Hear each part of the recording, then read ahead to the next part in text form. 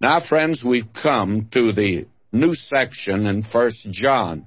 In fact, we've come to the last major division of this very wonderful little book. We've come to chapter 5, and if you have your Bible there, I'm sure you've turned to this place.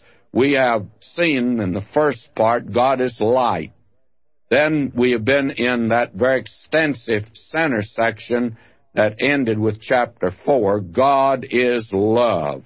Now, the subject is God is life. And this is divided into two separate sections, that is chapter 5. We have in the first 5 verses, victory over the world. And then from verses 6 through 21, assurance of salvation. Now, he begins this chapter like this. And remember, it's victory over the world that he's talking about for the believer. And the world here again is the cosmos world. That is the world with all of its organizations, all of its governments, all of its selfishness, its greed, its sorrow, its sickness, its awful sin. And the child of God is to have a victory right down here over the world. And that is possible for him. He says, whosoever believeth that Jesus is the Christ is born of God, and everyone that loveth him that begot loveth him also that is begotten of him. Now, this is a very important section that we've come to. God is life, and that life comes through being born of God. Whosoever believeth that Jesus is the Christ is born of God. Now, that means this is the method, that whosoever believeth that Jesus is the Christ. And John actually opens his gospel like that. You remember in the first chapter, down about verse 11, he makes it very clear there that it is faith, and actually just simple faith in the Lord Jesus Christ. He came unto his own, and his own received him not. But to as many as received him, to them gave he the power, the exousion power, the right or the authority to become the sons of God, even to them that don't do any more nor less than just simply believe on his name. And that means that when you trust Christ, you trust who he is as well as what he did, because what he did has no value if he's not who he said that he was.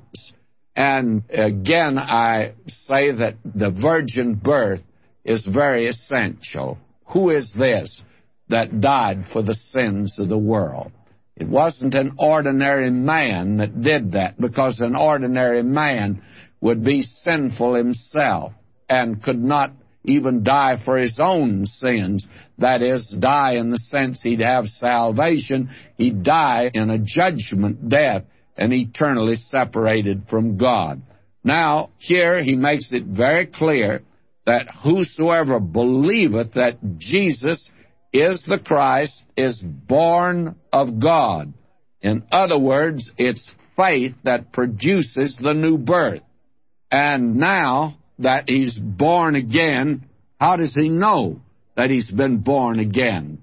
Does he have some great overwhelming experience? Does he enter some ecstatic state? No, not necessarily. Some people do, I'm told, and I suppose it's all right, but that's not the usual procedure. Whosoever believeth that Jesus is the Christ is born of God, and every one that loveth him that begot loveth him also that's begotten of him. Now, when you trust the Lord Jesus Christ, you're born again, and God becomes your heavenly Father. And he is God the Father, and he becomes your heavenly Father. Now, if he's your heavenly Father, and you're begotten of Him, you love Him. But it doesn't stop there. It means also that you're going to love the one that's begotten of Him. In other words, you're going to love other of God's little children. Now, He said this before, and John never said that this was something new with Him. He said this is what we've heard from the beginning, that we were to love one another. And the Lord Jesus said, "By this shall all men know that ye are my disciples, if you have love one for another." And this expression here, born of God, is very, very important. It hasn't anything to do with the fact that you have joined the church, and I hope you have if you are born of God. And it hasn't anything to do with the ceremony, but if you're born of God, I hope that you've gone through a ceremony. And it doesn't mean that you follow a ritual, because that doesn't mean that you're a child of God. But the important thing is, are you born of God? And if you've been born again, and you're born again when you trust the Lord Jesus Christ as your Savior, and the proof of it is, you're going to love God. You love your Father. He begot you. And you're going to love the other children of God because they're your brothers and sisters. Now, He has been giving to us all through this epistle, and it is the epistle of how you can have the assurance of your salvation. And here are some of the marks, some of the evidences that you're a child of God. He says back in the 2nd chapter, verse 29, and I think I probably ought to just turn to that. He says, "If ye know that He is righteous, ye know that every one that doeth righteousness is born of Him." And so, to practice righteousness in your life, that doesn't mean that it's the unusual thing or the abnormal thing that one day you practiced it, but it means that it is the practice of your life. That doesn't mean that you don't slip and fall sometime, but the practice of your life. And then the second is, he does not practice sin. And that's in the 3rd chapter, verse 9. "Whosoever is born of God doth not practice sin." That means to live in it, to revel in it, to make it your life. The lifestyle of the sinner is sin. He lives in it all the time. You don't expect him to do differently. And many of us did that until we came to Christ. Now, he's to love other Christians, and we're told that in verse 7 of chapter 4. "Beloved, let us love one another, for love is of God, and everyone that loveth is born of God and knoweth God." That's another test that'll give assurance to you, and that is that you'll love other Christians. Now, the fourth is, he'll overcome the world. And we're going to come to that. We haven't come to that yet. That'll be down here in verse 7. And I'm going to reserve that till we get to it. And the fifth one, he keeps himself from Satan. And we're going to get that in this chapter also, verse 18. So you see, two of the evidences, two of, as someone has put it, the birthmarks of a child of God. 2 of the 5 are right here in this chapter. Now, that's going to make this chapter rather important. And again, John is going to emphasize certain tests of true sonship here, which is love and obedience and truth. No one can quarrel with these words, love, obedience, and truth being the mark of the child of God.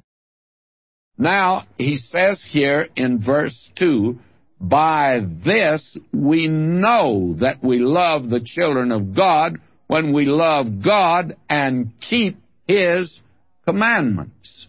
Now, what do we mean here by His commandments? Well, the commandments, as I understand it here, are not referring to the Old Testament law at all. They are the commandments the Lord Jesus gave. when he was here. And we found not 10 commandments, but about 22 in the 5th chapter of 1 Thessalonians. Rejoice evermore. Pray without ceasing. These are commandments. Be filled with the Holy Spirit. Now, these are the commandments for believers today. And every child of God wants to keep these commandments. In other words, it is a practice of his life. This is something that he desires to do. It's something that he wants to do. It's something that he longs to do. Now he says in verse 3, for this is the love of God, that we keep his commandments, and his commandments are not, and the New Scofield Bible has changed it to burdensome. Well, I'm not going to quarrel with that, because it's a good translation, but the literal is really heavy. His commandments are not heavy. It doesn't really mean that they are difficult to keep, but rather that they do not impose a burden when they're kept. In other words, what he's saying here is something that the child of God wants to do, you see. And it's something that he wants to practice. And it's not difficult for him to do these things at all. Let me illustrate that. It's like the little girl that was carrying a big, heavy baby. And when she passed a group of folk, one of the ladies said, little girl, isn't that baby too heavy for you? And she says, no, he's my brother. Makes all the difference in the world, you see, when he's your brother. His commandments are not grievous. The whole point is this. This is the love of God, that we keep his commandments. And his commandments are not heavy. They impose no burden on us because of the fact that we're keeping them now through love. The story is told about a man and his family years ago in a covered wagon drove into a little town in Oklahoma. And they said to the man that was running the store, he was sitting out on an apple box out on the front of the store, and this man said to him, what kind of town is this here? And the storeman said, well, what kind of town did you come from? Oh, he said, we came from a wonderful town. Everybody there seemed to know each other, and they seemed to care about each other and had a concern for each other. They were very wonderful people. We really hated to leave, but we wanted to move west, and we just wondered about where to settle down. What kind of a town is this? And the storekeeper says, well, this is just the kind of town that you left. It's that kind of a town. Man says, I think maybe then we'll attempt to settle here. And they drove down a little ways and stopped their team and got out. And then in a little while, another covered wagon drove up in front of this little store. And when they drive up that close, it was a traffic jam in those days in the little town. And so the man asks that was driving this covered wagon, he says, what kind of town is this? And so the storekeeper again says, what kind of town did you leave? Well, he says, we were glad to get away from it. Says some of the meanest people there, I think, that I've ever met, and they were never very neighborly or very helpful. We never had any friends there, so that's the reason we left. And so the storekeeper says, I think you're going to find this the same kind of town. Says, we're the same kind of people. And the man says, well, I better drive on. So he drove on. And a citizen of the town who was sitting there with the storekeeper says, wait a minute here. He says, what do you mean? You gave these two men two different viewpoints of the town. And the man says, I've learned that whatever town you come from will be the kind of town that you're going to go to. May I say to you, the child of God ought to recognize that today he is not to be looking for somebody to do something for him, but he's to express that love in real action. And he is to express his love in a real concern for others. In other words, he's talking about here the fact that if you love the Lord Jesus and you love your Heavenly Father, you're going to love other believers, and you're going to find that His commandments about loving believers, by this shall all men know that you're my disciples, if you have love one to another, you'll know that you are keeping His commandments, and there won't be any burden to you at all. The Lord Jesus, you remember, said, my yoke is easy, my burden is light. It'll be heavy unless you really have that real love for the Lord and really want to serve Him. Church work never becomes difficult until then. I'd like to close with this little story of Dr. Ironside. Now, you've heard me tell several of his. I heard him teach 1 John when I was in seminary. He taught that to us. And he was talking to a man one time. He says, you know, I think that the church is wasting its money on missions. And there was an old gentleman sitting near, and he interrupted. He says, pardon me, did I understand you to say that you felt like they were wasting money on missions at church? He said, yes. He says, well, what do you know about it? Well, the man said, I spent 5 months in India, and I didn't see a missionary the whole time I was there. And so this old gentleman there says, by the way, what took you out to India? Well, he says, I went out there to hunt tigers. Well, he said, did you see any tigers? He says, I saw scores of them. Well, the man says, you know, that's interesting. He says, you went out to India to hunt tigers, and you hunted tigers, and you found a lot of them. Well, he says, I'd like for you to know that I spent 30 years in India, and I never saw a tiger, but I've seen hundreds of missionaries. May I say to you, it's only what you're looking for, you see.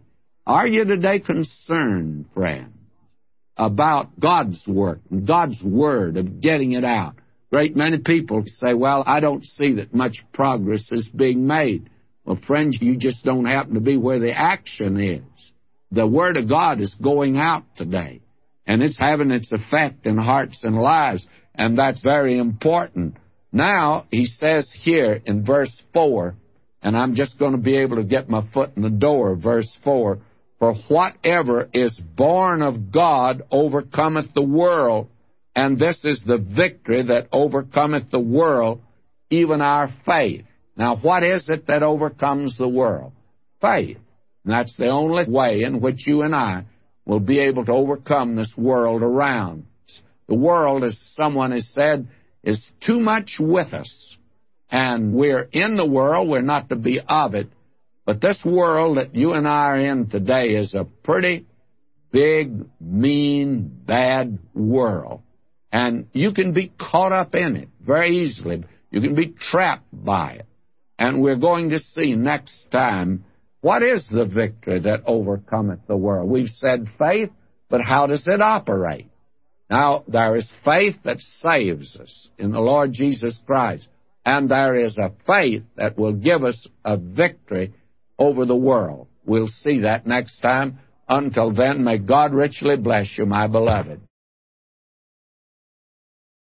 Now, today, our text begins with the 4th verse here of the 5th chapter of 1 John, and I hope you have our notes and outlines. And we see here in the first section, victory over the world in the first 5 verses. Now, we got down here to verse 4, and I'm going to begin by reading it. For whatever is born of God overcometh the world, and this is the victory that overcometh the world, even our faith. Now, I feel like that this is a very important verse that we have here, and he mentions victory. This may seem strange to you since we hear so much about that word in the Christian life today. This is the only time that this word occurs in the New Testament. And what is the victory here that overcometh the world? Well, it's our faith. And it is faith that saves us, and it is faith that keeps us. We are saved by faith. We walk by faith. We are born children of God by faith in Jesus Christ. Now we have an enemy. We've talked about this enemy before. Love not the world, the things that are in the world. And there is in the world that which is of the flesh, that which is the worldly things, and that which is of the devil. All of these are in this big bad world that you and I live in. Now, there is an illustration of this back in the Old Testament that I think might be helpful to us at this point. You remember when Joshua entered the Promised Land. Now, the Promised Land is not a figure of heaven. These songs that talk about Canaan being heaven and the place that believers are going, that just doesn't fit in to the way God has given it to us. Actually, Canaan represents the place where believers ought to be living down here. Now, we can live out in the wilderness, and there are a lot of wilderness believers today, and they don't have any fun at all. They think they do at times, but they generally find out they don't. There's no fun out in the wilderness. The wilderness march wasn't easy. But in the land of Canaan, that's where we are blessed with all spiritual blessings. Now, when Joshua entered the land, it wasn't handed to him on a silver platter.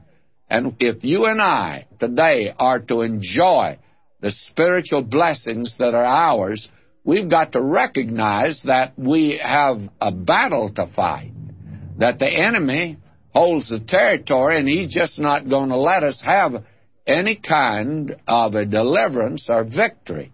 Now, when Joshua entered the Promised Land, there were 3 enemies that stood before him, and until he overcame them, he was not able to take the land. The first enemy was Jericho.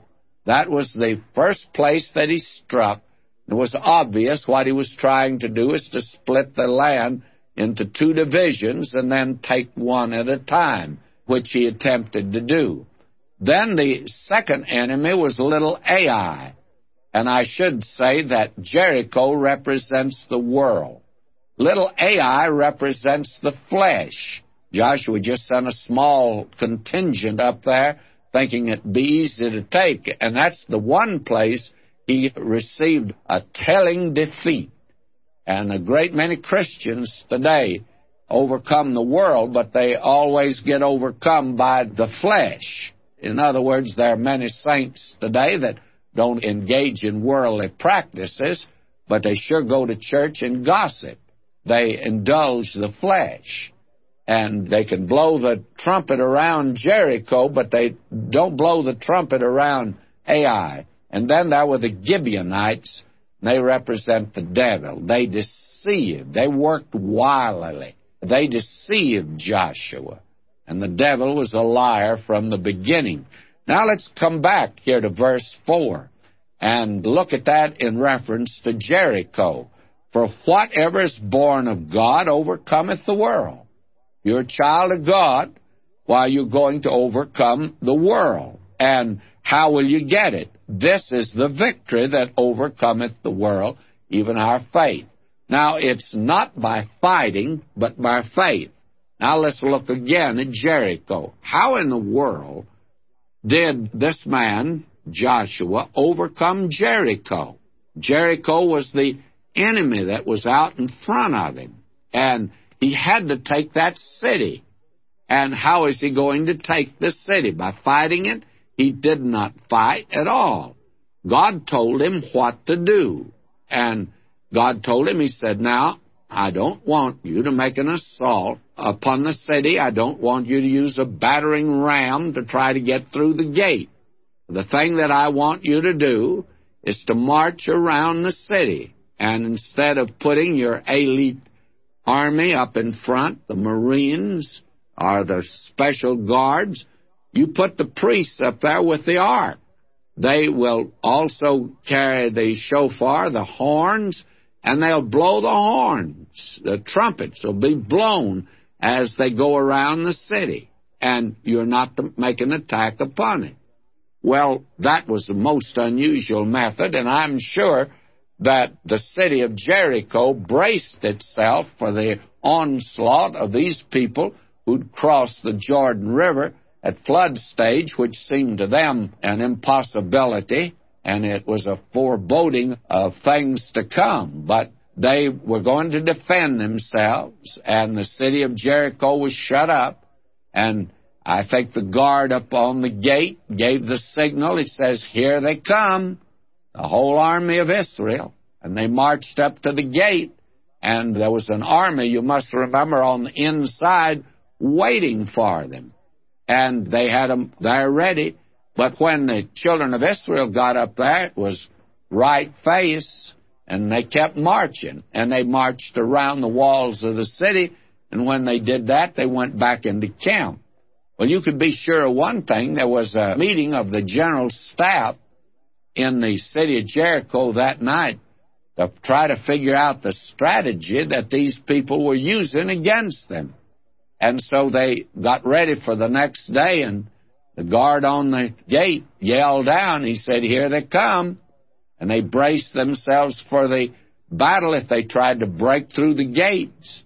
And there were soldiers on top ready to pour boiling oil or boiling water down on them and shoot arrows if they attempted to come. But they didn't attempt to come. They went around the city again. Now, they did that 6 days. And by that time, the staff, the army staff inside of the city of Jericho was just about crazy. They didn't know what in the world was taking place. But on the 7th day, when they went around one time, the general staff heaved a sigh of relief and says it just looks like they're not going to take the city. They're just doing something very crazy. And from the world's viewpoint, it was very crazy. But must say that's an unusual strategy. But this time, the guard says, "Wait a minute. They're not returning to camp. They're marching around again." And they did that 7 times. And then what happened? Well, they blew the trumpets, children of Israel did, and the walls of Jericho fell down. And when the walls of Jericho fell down, then the children of Israel, you must remember, they probably completely encircled the city, and the army on the inside had just about given up to try to follow them around, and they were certainly taken by surprise.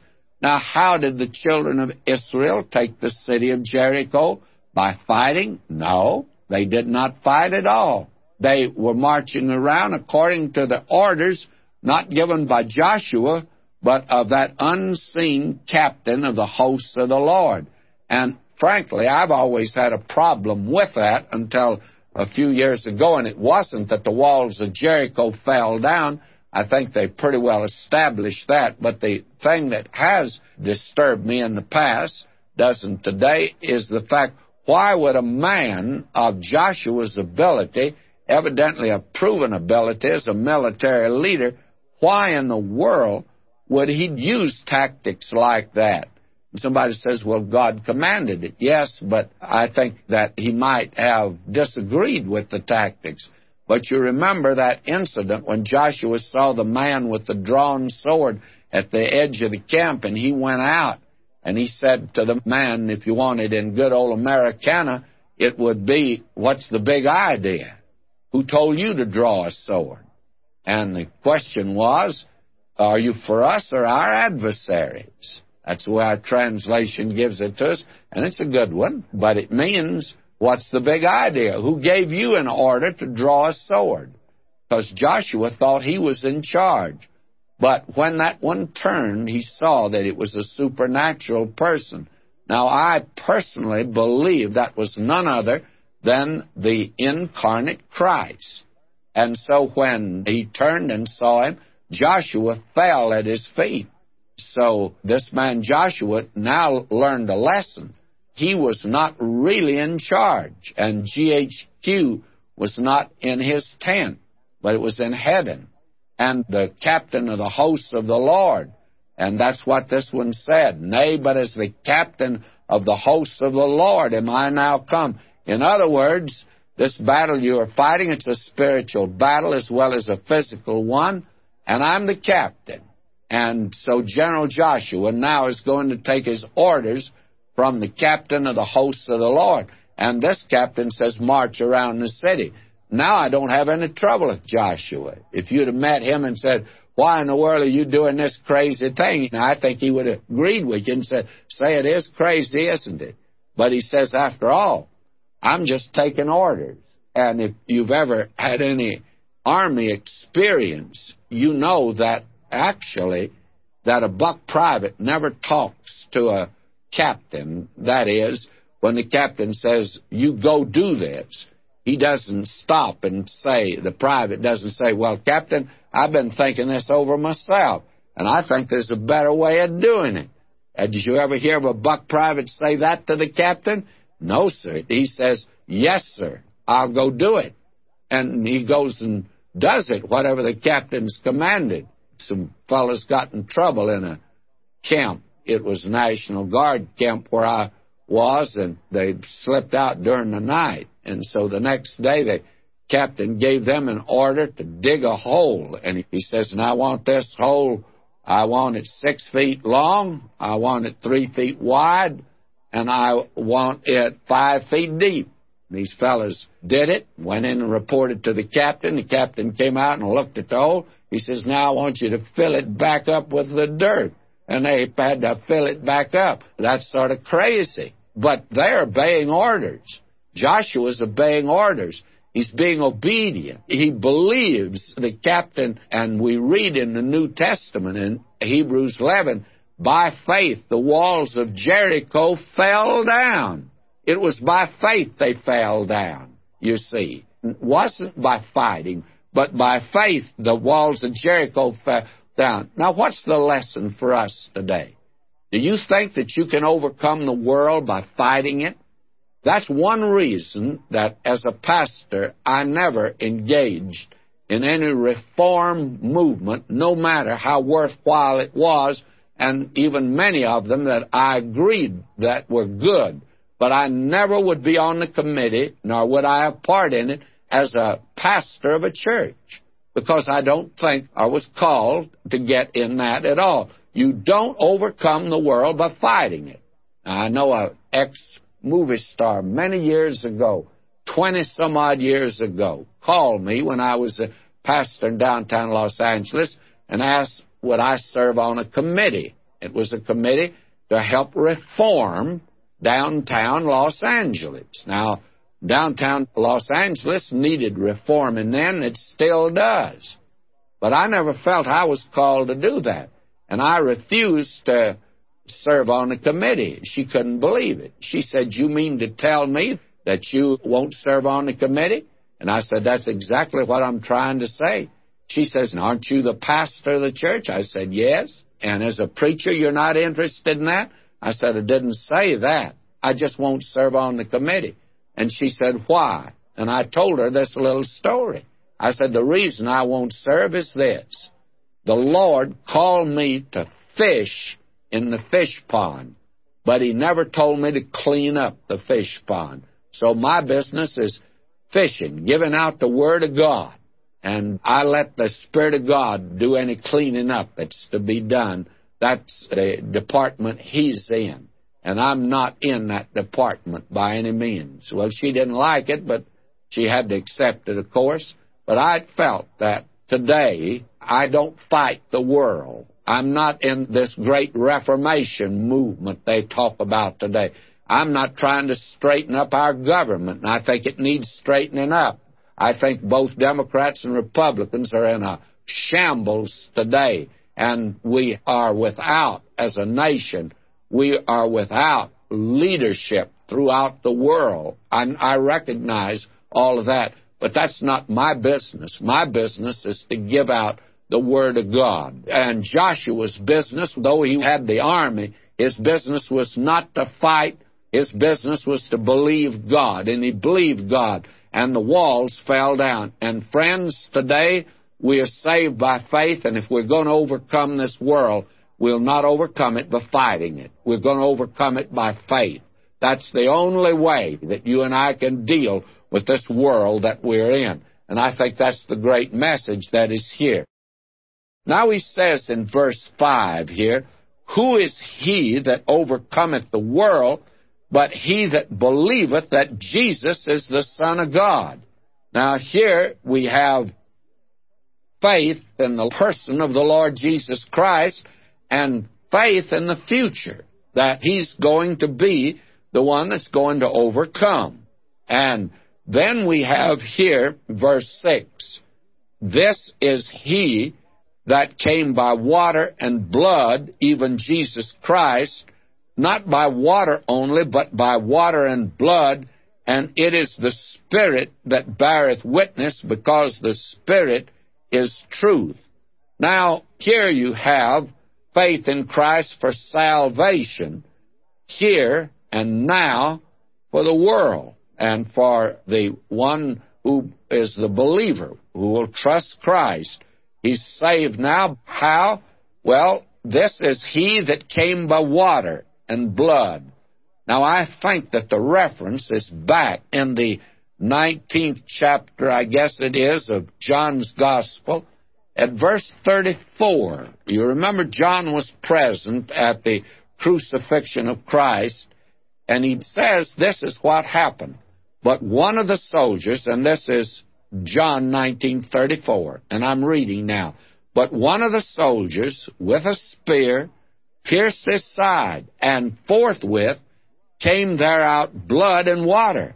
And he that saw it bare record, and his record is true, and he knoweth that he saith true, that ye might believe." And John noted something that no one else noted. Chances are he was closer to the cross than any other of the apostles. And he noted that when that soldier pushed the spear in the side of Christ, that there came out blood and water, and not just one element, but both elements. Now, John makes application of that. He had a great deal to say about it. He emphasized it. Now he comes back to it here, and he says here he came by water. Now, what water speaks of what? It speaks of the Word of God. And that's what the Lord Jesus meant, that you must be born of water and of the Word. The water is the living Word applied by the Spirit of God. So that here is the one that came by water. The Word of God that the Spirit of God uses. And blood is by the death of Christ. Even Jesus Christ, not by water only, but by water and blood. And it is the Spirit that beareth witness, because the Spirit is truth. Now, it's the Spirit that can make these things live. And may I make this rather startling statement. The Lord Jesus told the disciples between his death and resurrection and the day of Pentecost to tarry in Jerusalem and to do nothing. They were not to witness. Why? They can't witness without the Holy Spirit. And therefore, my friend, it is essential, if anyone is to be saved today, not only that Christ died 1900 years ago, but that the Spirit of God worked today in hearts and lives. That's one of the reasons we read letters, is to show that the Word of God here, that's taken by the Spirit of God, can apply the blood of Christ to hearts and lives. Christ died for our sins, but the Spirit of God has to make that real to us. That makes this a very important chapter. Only the Spirit of God can make the death of Christ real to you, and only the Spirit of God can make the resurrection of Christ real to you. And then we have verse 7, and may I say that it looks as if we have 3 more witnesses added here that are in heaven. And I read verse 7, "For there are 3 that bear record in heaven, the Father, the Word, and the Holy Spirit, and these 3 are one." Now, that verse actually is not in the better manuscripts. I have here the very scholarly presentation presented by the late Dr. A.T. Robertson, who was, I think, one of the greatest Greek scholars that ever lived. and I heard him lecture when I was a student in seminary, and he probably knew more Greek than anybody that has lived in our generation. He lectured on the Epistle to the Romans, and he got up the first day to lecture, and he had a great big sheaf of notes there on Romans. And he didn't even look up at the student body. He just was straightening out those notes there. And then he looked up and said, I don't see how the Apostle Paul ever wrote the Epistle to the Romans without my notes. And, of course, everybody roared at that. Well, he was a great Greek scholar, and he makes the statement that verse 7 is not in the better manuscripts, and that it was probably put in there by some scribe in the margin, and that you must remember that the Bible at first was handwritten. It was not printed.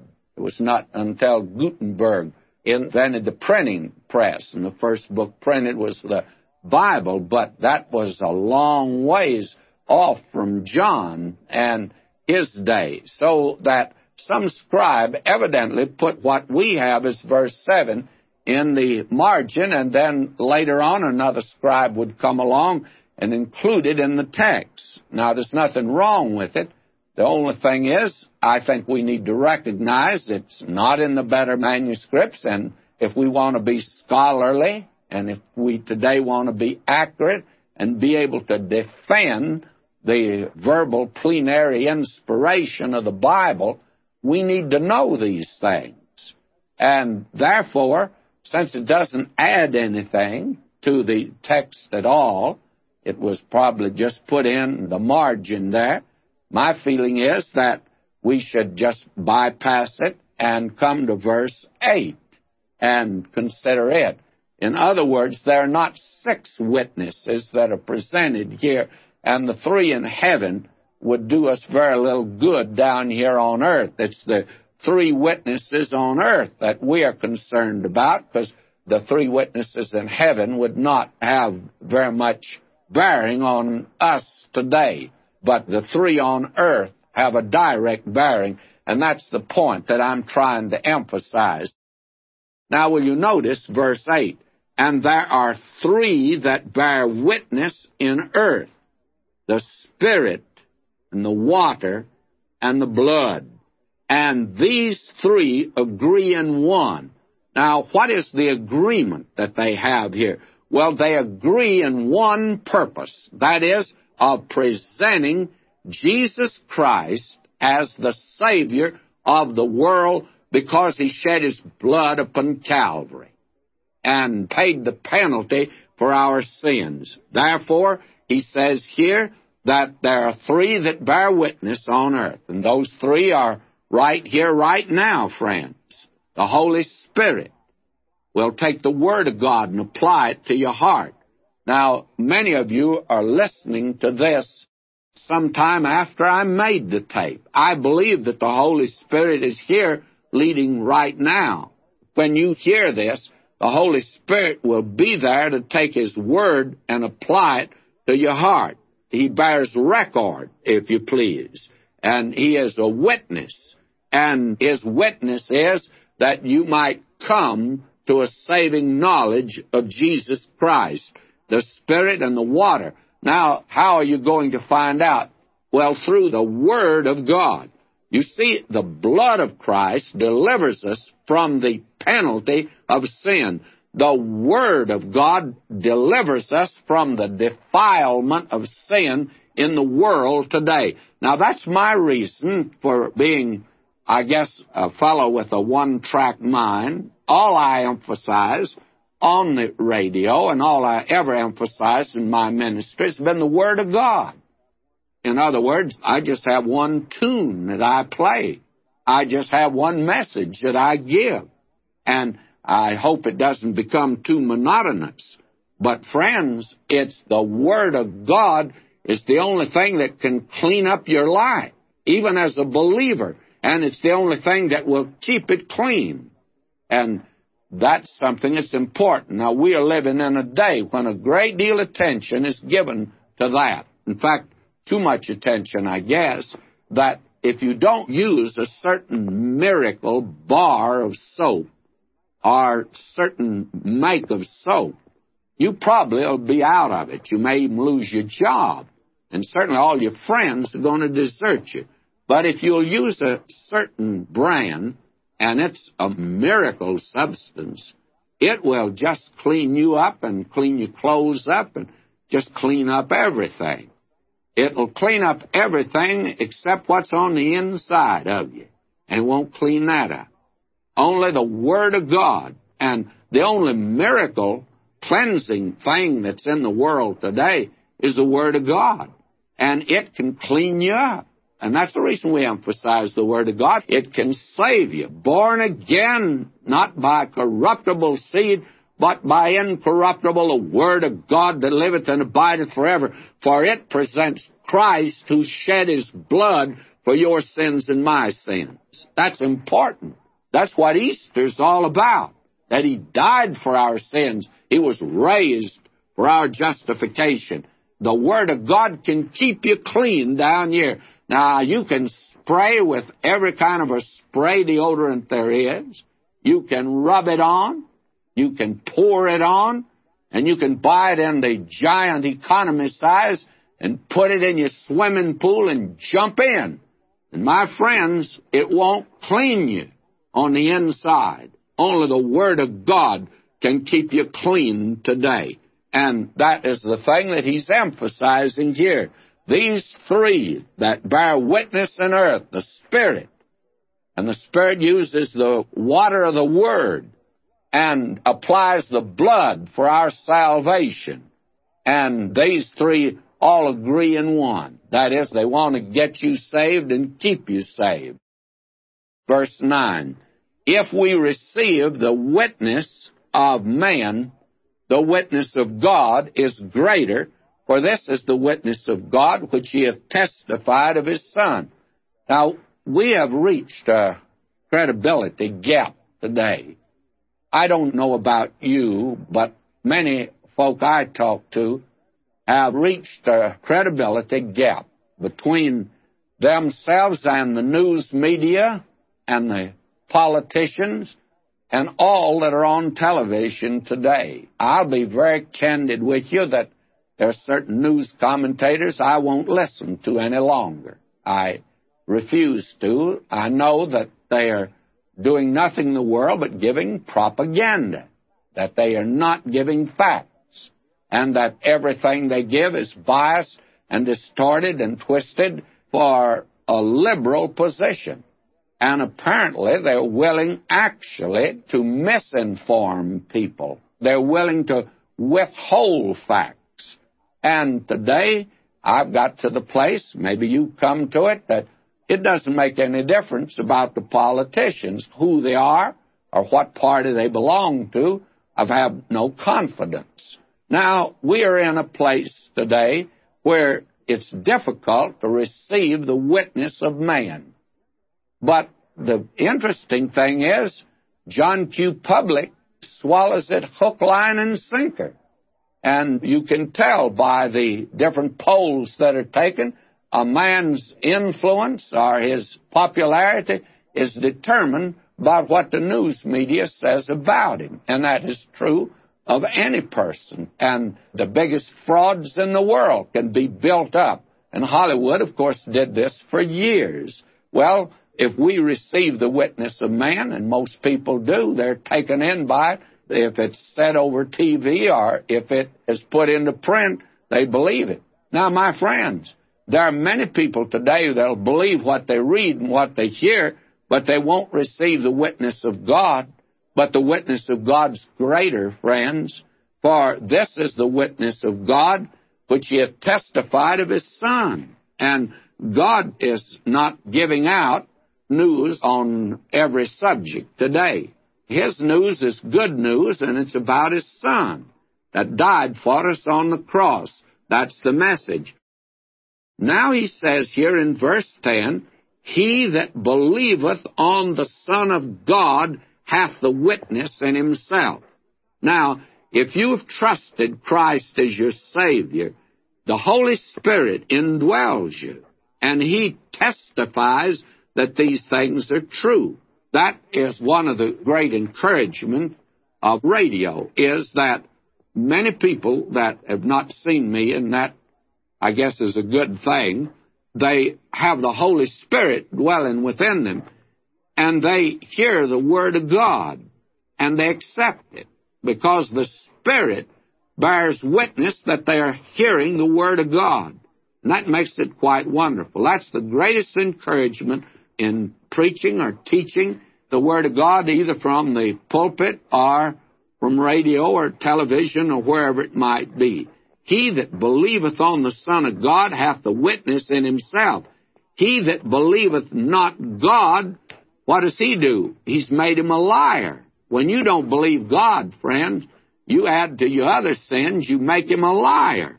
God says, trust Christ and I'll save you. You say, well, I don't need to trust Christ. God says you're a liar. I didn't say it. God says you're a liar when you say that you don't need to trust Christ. That's the reason I read that letter today. This woman thought that since she's a member of the church and she's doing a lot of good things, she's all right. She had to listen a long time before she found out she was a sinner and that she needed Christ as a Savior. Now, will you notice, you make him a liar because he believeth not the record that God gave of his Son. Now, what is the record? Well, John's going to tell us. And this is the record. Now, what is the record? Well, here it is, that God hath given to us eternal life, and this life is in his Son. Now, that is eternal life, to have Christ. Now, it boils down to this one point. And if you want to get the gospel in a nutshell, and whenever you're listening to this, this is the simplest test that can be made. Listen to this. He that hath the Son hath life.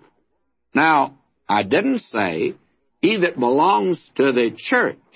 I'm a Baptist, I'm a Methodist, I'm a Presbyterian, I'm a Nazarene, belong to the Church of God. I don't care what church you belong to. That doesn't mean you're saved. Somebody says, well, what does it mean to be saved? He that hath the Son hath life. The question is, do you have Christ? Is he your Savior?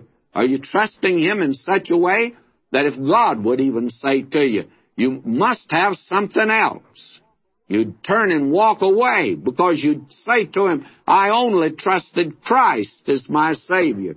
And my friend, if you haven't come to that point, you just haven't come anywhere at all, because to be saved means you trust Christ, and it means you have Christ as your Savior. He that hath the Son hath life. He's our lifeboat. He's our lifeline. He's our only hope. We're lost without him. And if we have him, we have life. And he that hath not the Son of God hath not life. Now, friends, can you make it any clearer than that? Let's forget about religion. Let's forget about this churchianity today. Let's forget about all this gimmickry that's going on today, taking little courses and going through little rituals and all that sort of thing. Forget about it, my friends. The important thing is, do you have Christ? Is he your Savior? And that's the reason he's emphasized the fact that he's the Son of God. I want to say to you, he's wonderful. He's God manifest in the flesh. He's the only one that could save us. He's absolutely unique, and I don't like the word unique, but he is. He's unique. There's nothing like him. He's the only begotten Son of God. He died upon the cross because he alone could pay the penalty for your sin. And he rose again, and he's living right this moment at God's right hand for us. He's the living Christ. Do you have him today as your Savior? That's the only question you need answered. If you have him, you have life. You're saved. That's the record. Do you believe God or don't you believe God? If you don't believe him, you make him a liar. Oh, my friend, John has got this down right where you can get it. You can't miss this. The only thing right now that'll keep you from coming to Christ is the sin in your life that you don't want to give up. That's the only thing in the world. That's the decision that you make. Now, friends, we've come to our final study, and we've come to the very key verse of the epistle here in verse 13. Now we have seen that John has made it very clear what it means to be saved, what it means to be a Christian. He that hath the Son hath life. He that hath not the Son of God hath not life. In other words, it's the one that he's presented here, the one who came by water and blood, the one that was the Son of God, virgin born, God manifest in the flesh, died on the cross for our sins and rose again from the dead, and that is the gospel. And nothing else is the gospel, by the way. Now, verse 13, he says, These things have I written unto you that believe on the name of the Son of God, that ye may know that ye have eternal life, and that ye may believe on the name of the Son of God. A twofold purpose, you see, that they might believe on the name of Son of God. That's salvation. And that you might know that you have eternal life. Now, if you have Christ, you have life. If you believed Him, a great many people say, I just want to believe that I have eternal life. The question is, who do you believe? Not what do you believe, but who do you believe? Do you believe God? Do you believe the record that He gave? He says, if you have the Son, you have life.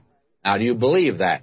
He didn't say if you feel like it or if you've joined something, but He says if you believe in the Lord Jesus Christ as your Savior, and if you have Him. And He says, that's the reason I've written this epistle to you, that you might know that you have eternal life. This is made, I think, very clear here, the purpose of His gospel. He says, many other signs truly did Jesus, which are not written in this book. That is the Gospel of John. But these are written. John didn't write everything, just certain things. These are written that you might believe that Jesus is the Christ. That's who He is. And that believing, you might have life through His name. Now, if you have the Son, you have life. Now, He wants you to know that. And you honor God when you know it. And that simply means that you're not making God a liar. You're trusting Him. It's not how much faith you got or how you feel about it. It's whether you've trusted Christ or not. That's all important. Now, this does something for our Christian life. Verse 14, and this is the confidence that we have in Him, that if we ask anything according to His will, He heareth us. Now, it gives confidence in prayer, you see. And believe me, we need confidence in prayer. And it must be according to the will of God. And if you and I are in fellowship with Him, walking with Him, then our prayer would be along that line, of course. It would be for God's will in our lives. George Muller put it like this. He says, prayer is not overcoming God's reluctance. It is laying hold of His willingness. That is the important thing. It's not trying to get God to do something that He's reluctant to do. But prayer is when you and I are thinking His thoughts after Him. And that is the thing that gives us confidence when we go to God in prayer. Now he goes on here and he says, this is the confidence that we have in Him, that if we ask anything according to His will, He heareth us. You can be sure of one thing, that He not only hears, but He answers. God will hear the prayers of His children, but He doesn't always answer them. And what it means here, that we have a confidence that He will answer it according to the way we prayed, because we're in His will. Now, verse 15, and if we know that He hear us, whatever we ask, we know that we have the petitions that we desired of Him. Now, that is a wonderful place to come to know that you and I have a Heavenly Father. We're in fellowship with Him, that we're going to pray. not selfishly, or if we regard sin in our lives, or there can be other hindrances to prayer. But when we're walking in fellowship with Him, we can be sure of one thing, that if we're following Him, that what we ask, we can have confidence that He will hear and answer the prayer. Now, we come to a statement here that's very important, I think, for us to understand. My feeling is that this will clear up a great deal of misunderstanding, and it also moves into this same area that we've been talking about here of assurance of salvation and of having confidence. That word confidence, I probably should have called your attention to it, actually means boldness. This is the boldness. In other words, it gives boldness in prayer to the child of God. It's not coming, with mistrust or in a begging attitude, but coming with boldness to ask that God's will actually be done. Now, we come to a verse that is really one that's certainly been misunderstood and misconstrued. Verse 16 it is, "If any man see his brother sin a sin which is not unto death, he shall ask, and he shall give him life for them that sin not unto death." There is a sin unto death. I do not say that he shall pray for it. Now, this refers to physical death. It has no reference to spiritual death at all, because the child of God has eternal life. And we're talking now about not that, but a physical death. In other words, what he's saying here is this: believers can commit a sin for which the Heavenly Father will call them home. That is, He'll remove them from this life physically, because they may be disgracing Him. Now let's look at some that committed a sin, actually, unto death. Moses and Aaron, back in the Old Testament, they committed a sin unto death. You will recall that Moses got angry when the children of Israel kept begging for water, and he smote the rock there twice. Somebody said he just should have smitten it once. He shouldn't have even touched that rock. It had already been smitten once before, and he should rest upon that, you see. And that was to be an example and a type of Christ, because Paul said, and that rock which followed them was Christ, and he only died once. And Moses spoiled the type, really, by doing what he did. And God said, "Because ye believe me not, to sanctify me in the eyes of the children of Israel, therefore ye shall not bring this congregation into the land which I have given them." That's in Numbers, the 20th chapter, at verse 12. Now, there was for this man Moses a restoration that he could continue leading, but he began to plead with God, to forgive him and to permit him to enter the land. But the Lord told him, "Though I've restored you into your place of leadership, but you're not going to enter the land." And when he kept after the Lord said to him, "Speak no more unto me of this matter." In other words, Moses and Aaron both had sinned a sin unto death, and it was physical death that they had committed. Now you have another example of that when you come to the New Testament. Ananias and Sapphira. They were those that were in the early church. They were guilty, actually, of a lie. You might say, well, they repented, didn't they? Yes, after they were caught. But they didn't repent because of what they had done. They repented because they were caught. They were willing to give a false impression to the early church. They were willing to live a lie. And God took them because of that and removed them from this earthly scene. And you have another incident of that. It's mentioned over in 1 Corinthians. Paul could say to them they had been actually getting drunk, some of them at the Lord's Supper, and they were missing the meaning of it altogether.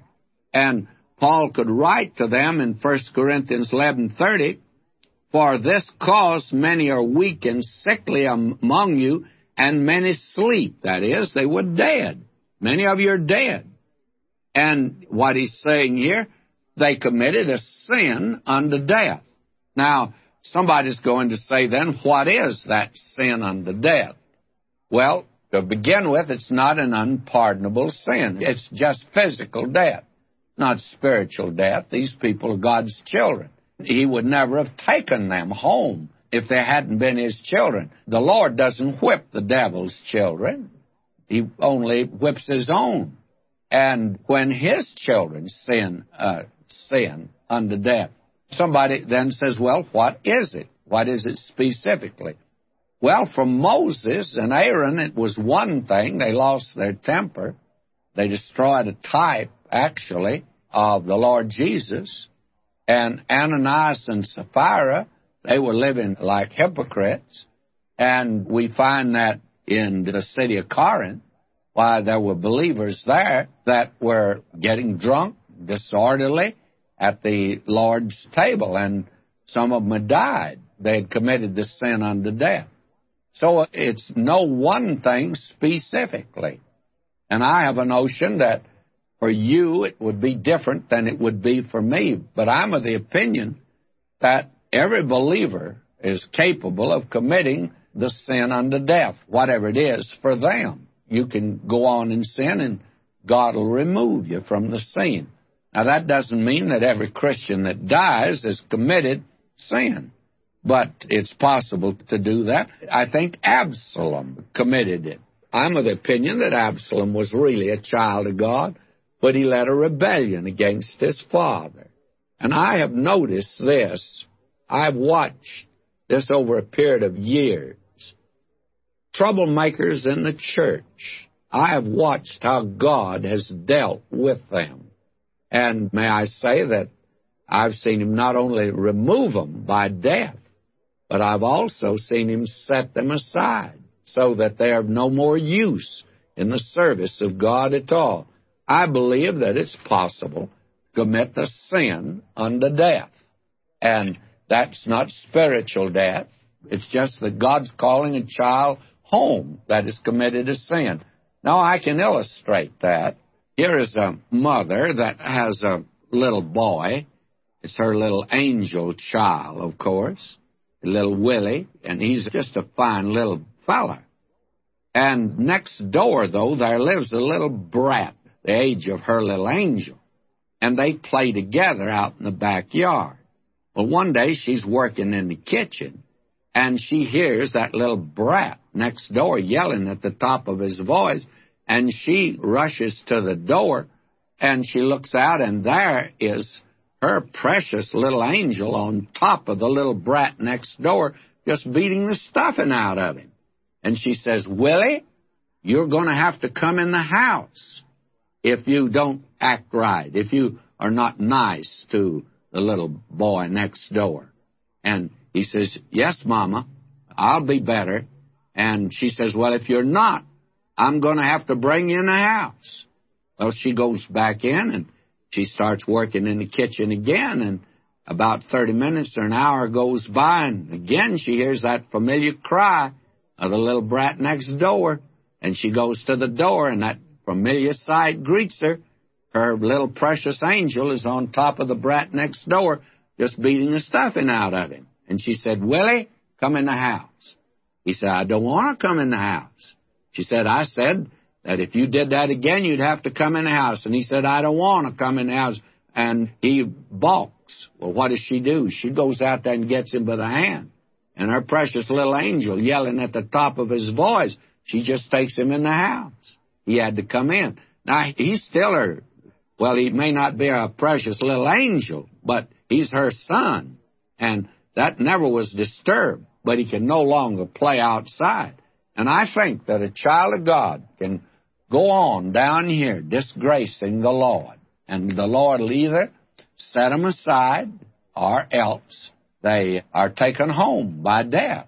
And God doesn't mind doing that. He, I think, does it in many instances. Now, he goes on here in verse 17. All unrighteousness is sin.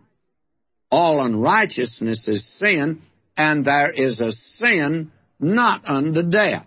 Now, I'm of the opinion that there are many of us that are alive today. We sin, but we didn't sin a sin unto death.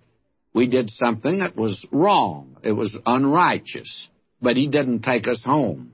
If he was doing that, I'd been taken home a long time ago. But now notice, verse 18. We know that whosoever is born of God sinneth not. Now you and I, as we've seen before in this epistle, have two natures, an old nature and a new nature. And that new nature will not sin, never sin. That nature has a desire for God and the things of God. That old nature will sin, and it's because of that. But he that's begotten of God keepeth himself, and that wicked one toucheth him not. And may I say, this is another verse that makes me believe that the child of God can never be demon-possessed. Now, I think that you can be oppressed by demons. I think Christians can get into that place where they are oppressed, but never possessed by a demon. It'd be impossible for a child of God to do that. Why? Because greater is he that's in you than he that's in the world. And the Holy Spirit would not be dwelling in there where a demon was. Even the pigs went down into the water when the demons were put in them, you must remember. And I don't think a child of God could be that. Now, verse 19, and we know that we are of God, and the whole world lieth in wickedness. Now, I have a sermon that I have preached on several occasions when the devil puts the baby to sleep. And this is the verse that I use. And we know that we are of God, and the whole world lieth really asleep in the arms of the wicked one. Not in wickedness, but in the arms of the wicked one. In other words, the devil has got the world asleep. And the devil is saying to McGee on the Through the Bible radio, he says, shh, hush, you're waking people up, and we don't want to do that. They're very comfortable. Many people in their churches, they're dead in trespasses and sins, and we don't want to wake them up. Let's let them alone. And that's the thing that disturbs the devil. But you and I are living in a world that is asleep in the arms of the wicked one. And believe me, when you look around you today, you must agree with that. Now he says, and we know that the Son of God is come, and he hath given us an understanding, that we may know him, that is true, and we are in him, that is true, even in his Son, Jesus Christ. This is the true God in eternal life. Friends, that's the reason Christianity is not a religion. It's a person. That person is Christ. And if you have him, you have salvation. And it's not a religion. And then he concludes, little children, keep yourselves from idle. Keep yourselves from these things of the world that take your time and attention. Covetousness is idolatry. Other things are idolatry. Many people are worshiping many things in this wicked world we're in today. And there's nothing in the world but idols. Keep yourself from idols. I'll see you next time, my beloved.